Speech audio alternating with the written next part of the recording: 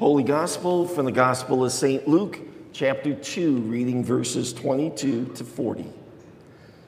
When the time came for their purification according to the law of Moses, Mary and Joseph brought Jesus up to Jerusalem to present him to the Lord, as it is written in the law of the Lord. Every male who first opens the womb shall be called holy to the Lord, and to offer a sacrifice according to what is said in the law of the Lord, a pair of turtle doves or 2 young pigeons.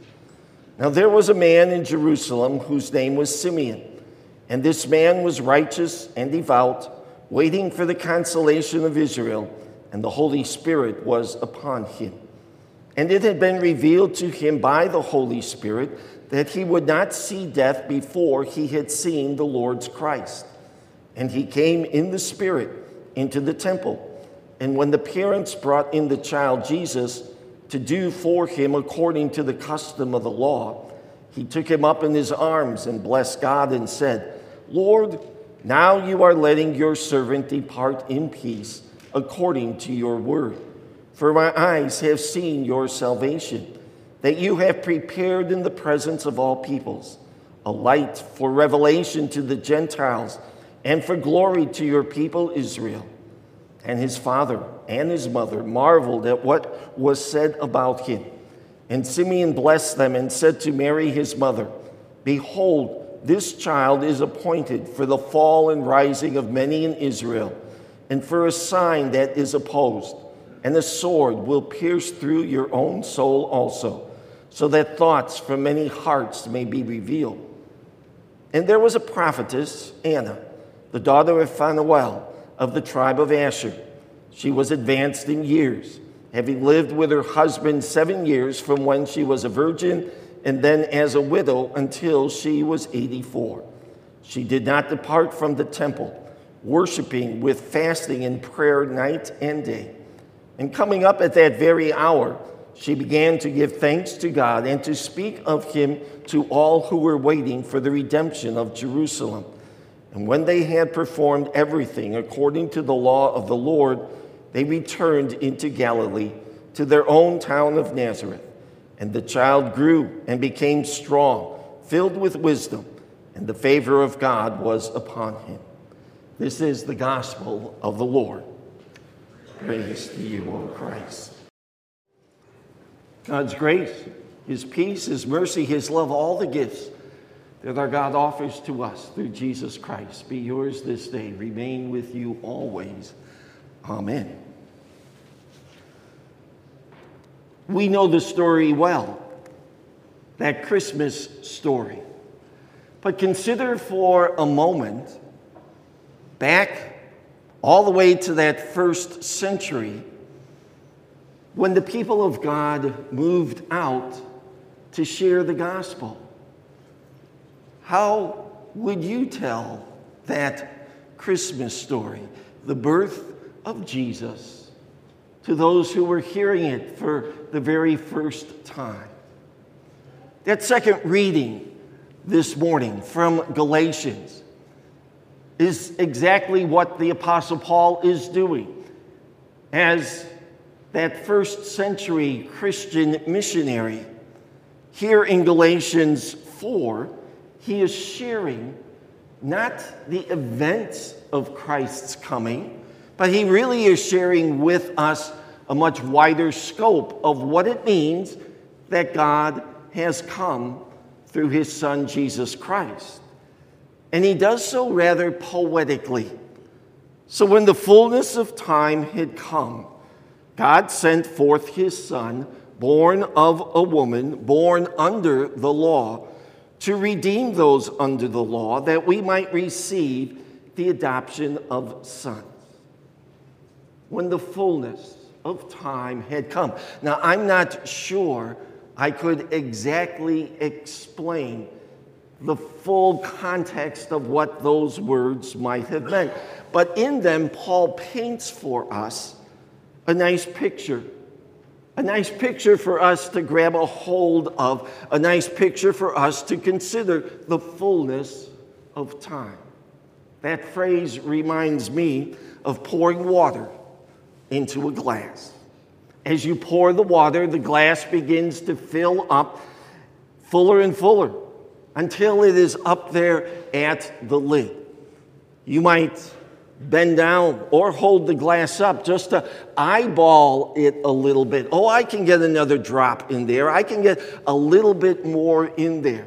And so maybe you try that just to make sure that glass is full until one drop too many and it begins to run outside the glass and pour over the sides.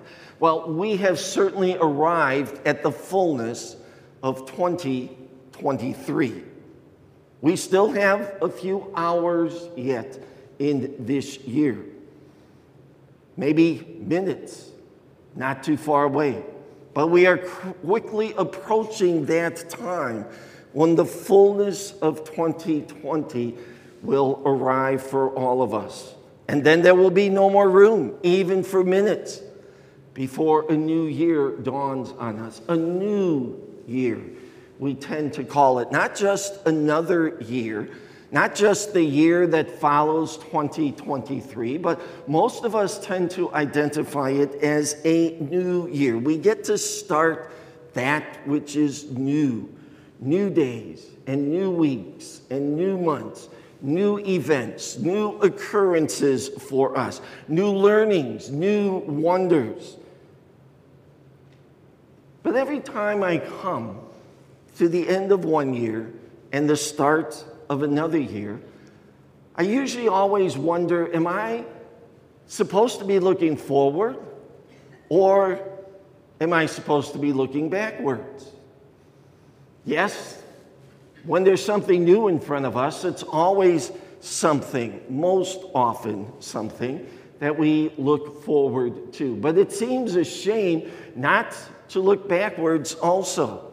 Not to look backwards on what has occurred. Are there lessons for me as I look backwards? Are there places I should celebrate? Accomplishments that have been done in my life? Goals that I attained that I had set for myself?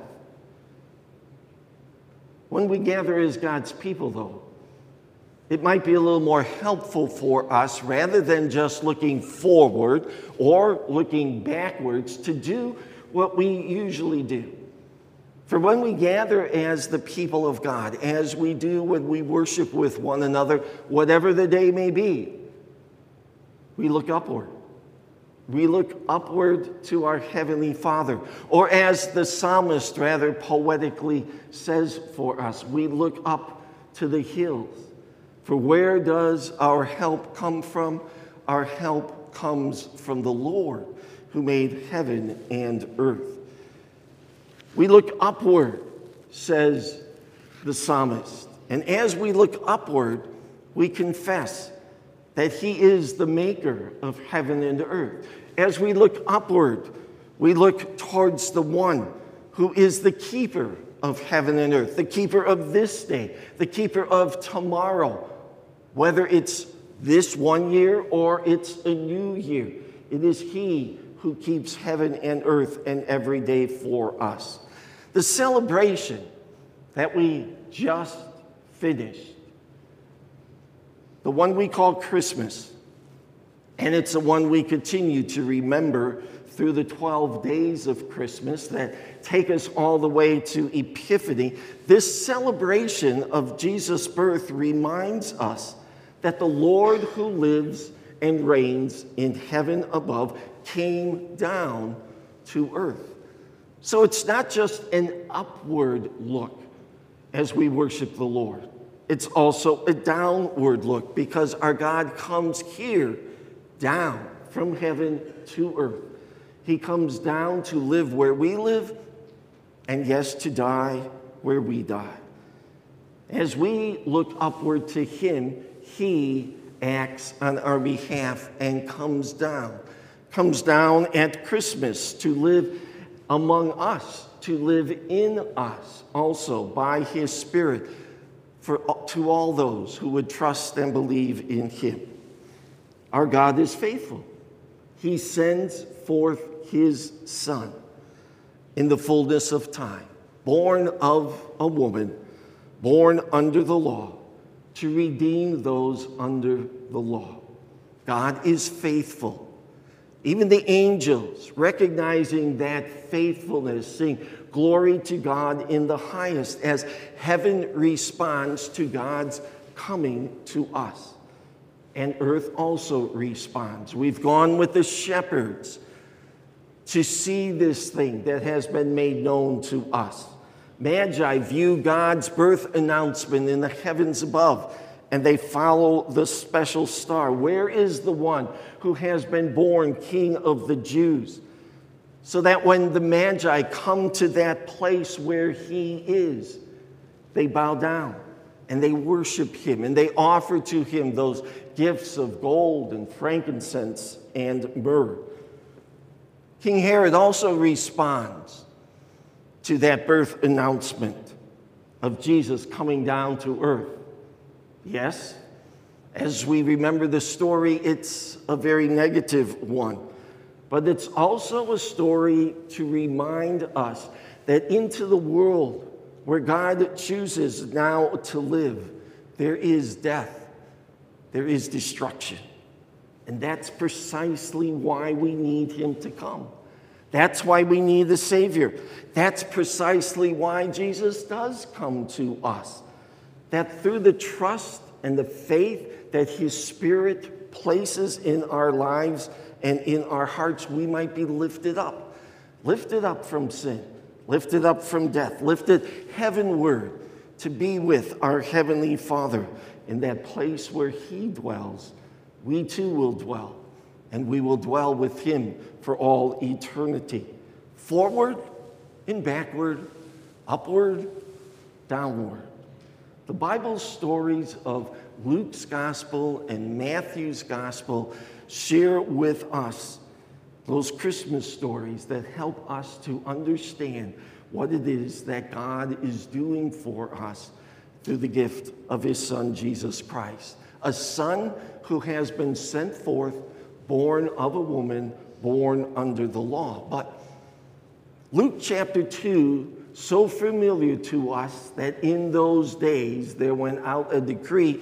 Luke chapter 2 contains two more stories for us. One is a Christmas story, and one is a story from Jesus' boyhood. Both of these stories center around the temple in Jerusalem. First 20 verses of Luke chapter 2, we have the account that we just read again and heard again. The birth of Jesus in the manger at Bethlehem. In Luke chapter 2, verses 21 to 40, we are told, as we heard in today's gospel lesson, of Jesus' presentation in the temple. This occurs when Jesus is several weeks old. And then the last story, Luke chapter 2, verses 41 to 52. Jesus returns once again with his parents, and this time he is 12 years old. But again, we find him in the temple, old and new, as we consider that first story today from Luke 2, verses 21 to 40. Mary and Joseph come and present Jesus in the temple. And when they do so, they encounter two persons. We know these two persons as Simeon and Anna. Anna is clearly labeled, whether she likes it or not, very old. We assume that Simeon also is old because he had received a promise that he would not see death. He would not pass away until he had seen the Lord's Christ. So that when Mary and Joseph present Jesus in the temple, Simeon takes up this infant Jesus in his arms, and he declares, "Sovereign Lord, as you have promised, you now dismiss your servant in peace. For my eyes have seen your salvation, which you have prepared in the sight of all people, a light for revelation to the Gentiles and for glory to your people Israel." Those words form for us what we have called for years the Nunc Dimittis. Words that come to us from the Latin Bible, the Vulgate, the first words of Simeon's song, Nunc dimittis, in Latin, you now dismiss. We are reminded in this story, in the wholeness of the story, we are reminded of old and new. There are these two senior saints, Simeon and Anna, the old generation, and there is an infant Jesus, the old and the new, and Jesus comes for all. We always have an old generation and a new generation with us, don't we? The old is no better than the new just because it has lived longer. And the new is no better than the old just because it is new. Jesus comes to connect all generations to him, whether old or new. And Jesus comes to connect all generations to one another. When we gather as a Christian community, when we gather as church, as congregation, there are always several generations in our midst. That was probably true as you recently gathered together with family to celebrate Christmas. There were several generations present when you did that. The ways of one generation are not necessarily better than the ways of another generation. Jesus comes for every generation because every generation needs Jesus. Everyone needs a Savior. The sins of the old and the sins of the new both need forgiving. And forgiveness is especially why Jesus arrives in our world. The sins of the past year need God's forgiveness, as will the sins of the new year, as we are called to come before the Lord our God in repentance and in faith. The year may be new, but our behaviors most often are the same old behaviors that we did in 2023. The same shortcomings, the same wrongs, the same resolutions, the same goals that we wanted to, of which we fall short. We need God's forgiveness poured out upon us through the life, the death, the resurrection of Jesus Christ. Jesus and his family arrive here with a very specific purpose to accomplish at the temple. They are there to complete the necessary sacrifices that are prescribed in the law of Moses. Because as Paul tells us, Jesus is born under the law. We live as Jesus did, under the law. In fact, we live our entire lives under the law. You or I, even in death, have to follow the laws of a community before we can be laid to rest in the ground. So that in the temple, Mary and Joseph present Jesus, and then they make the old sacrifice. The sacrifice that redeems back from the Lord, the firstborn that has come into the family. But the one redeemed back through this old sacrifice as the firstborn is the new Savior. He comes to save his people from their sin. He arrives as our rescuer. He arrives as our new Redeemer. He arrives as our new Savior. There is no other. There is no other Savior from sin. There is no other Savior from death. There is no other Savior from the devil and the bonds, the chains that hold us in our old nature. That power of guilt, that power of fear, sometimes that power of unbelief, all under the law. And Jesus comes under that same law. Mary and Joseph are fulfilling a sacrifice under the old law. The law, whether it be applied to Mary and Joseph and Jesus in the temple, whether it be applied 2,000 plus years down the road to our own lives, the law most often reminds us that we have fallen short as we confess We have fallen short of loving our Lord God with all of our hearts, with all of our lives. We've fallen short of loving our neighbors as God would have us love our neighbor. An old year, a new year. The same law reminds us of the same thing. It finds us guilty. And the cross of Christ declares for us, whether old year or new year, the very same thing. Father, forgive them, for they know not what they do. As again and again we are invited, and as again and again we must come and stand beneath that cross, and for the sake of Jesus Christ, ask for forgiveness. So also again and again and again, our gracious Heavenly Father, for the sake of Jesus Christ, forgives us. Old law, old sacrifice, but thanks be to God, we have a new Savior, and his name is Jesus. He keeps the law perfectly because we cannot. And he dies for us just for that very reason, that we who live under the law need one to redeem us from under that law. My eyes have seen your salvation.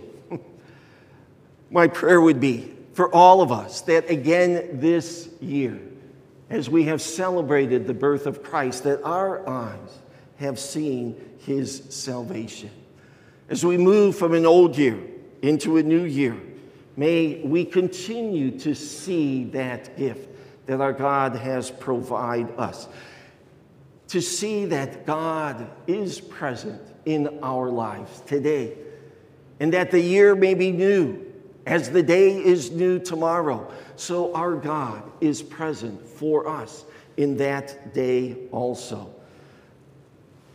For he comes, as Simeon says, as a light to the Gentiles, and for the glory of your people Israel. In Jesus Christ, God fulfills all of the promises that the Heavenly Father has made, all the way from Genesis to Abraham, through Moses and Ruth and David, from Solomon and Isaiah and Jeremiah and all of the prophets, all the way to Malachi. Through them all, God fulfills the words that he has spoken, the promises that he has made. Gathered under that old covenant, God is faithful. Faithful in promising to God's people, old and new, a new covenant. So that's who we are. We are gathered by his Spirit as the new people of God, gathered by faith as a new Israel. For in Jesus Christ, God has faithfully kept all of his promises to his people from the beginning. Simeon had received that promise he would not die until he sees the Lord's Christ. He sees in this infant the Lord's Christ. So that whether Gentile or Jew, whether European or African, whether one of the new 8 million persons that are to be counted as Americans this year, or whether one of the 330 plus million that began 2023 as Americans, Jesus Christ arrives as the Savior of all persons. For we all belong to Adam's family, and we all need the very same gift that God sends forth as he sends forth his Son, born of a woman, born under the law. In Christ, the old has passed away and the new has come. 2 Corinthians 5, verse 7 reminds us that if anyone is in Christ, he is a new creation. The old has passed away and the new has come. Martin Luther would remind us of that very same thing at the end of his section on baptism. This is how God has made us new. And we need to remember that every day we are his new baptized sons and daughters of our Heavenly Father. For there is an old Adam. There is an old nature that would continue to rise up in us. but we are his. We are not under the power and authority and the bondage of that old nature. For in Christ, we are a new creation, baptized in his name. As Isaiah, today's reading, reminds us, our God's given to us a new name. We are called his, the children of our Heavenly Father. So that whether it's a new day or a new year, whether it's a new month, we have been made new sons and daughters of our gracious God through our Savior, Jesus Christ. We have a new heart. Create in me a new heart, says David in Psalm 51. And through the Jesus who comes in the manger, and through the Jesus who is risen on Easter morning, we by faith have a new spirit, a new heart, a new life, filled with Christ's love, filled with his mercy, filled with his kindness, filled with his mercy, filled with his peace to share with one another as the people of God, whether within our community of faith or with the community that is around us. A new heart in order to live a new life as we walk by faith as the children of God into a world that needs light. We do that guided by his word. You may or may not make New Year's resolutions. Mine tend to be the same year. I should just write them down and just save that piece of paper to take out every year because they're usually all pretty close to being about the same. But I think there's really only one resolution that any of us need to make. There's really only one resolution that I would need to make as a child of God for the new year 2024, to resolve to spend more time in God's word. Because when I do that and God's Spirit grows in me, the newness of Christ's life grows in me also. The more I spend in his word, the closer God draws to me as I draw closer to him. You can witness that in your life individually and personally. We can witness that together as God's church and that new life that he gives to us, moving closer together to one another in the ministry that he has given us. As Simeon said, our eyes have seen God's salvation. Hannah lifts up her voice, it says, and gives thanks to God. He has come, and he continues to come to us through his Son, Jesus Christ. Whether I be old and you be young, whether we all be old or whether we all be young, whether this is a new day or a new year, or we're repeating that which is old, our God is present with us, and that's why we call him Emmanuel. May the blessings of that God who is present with us as Emmanuel go with you this day, but especially grant to you a blessed new year. And in Christ's most precious name we pray. Amen.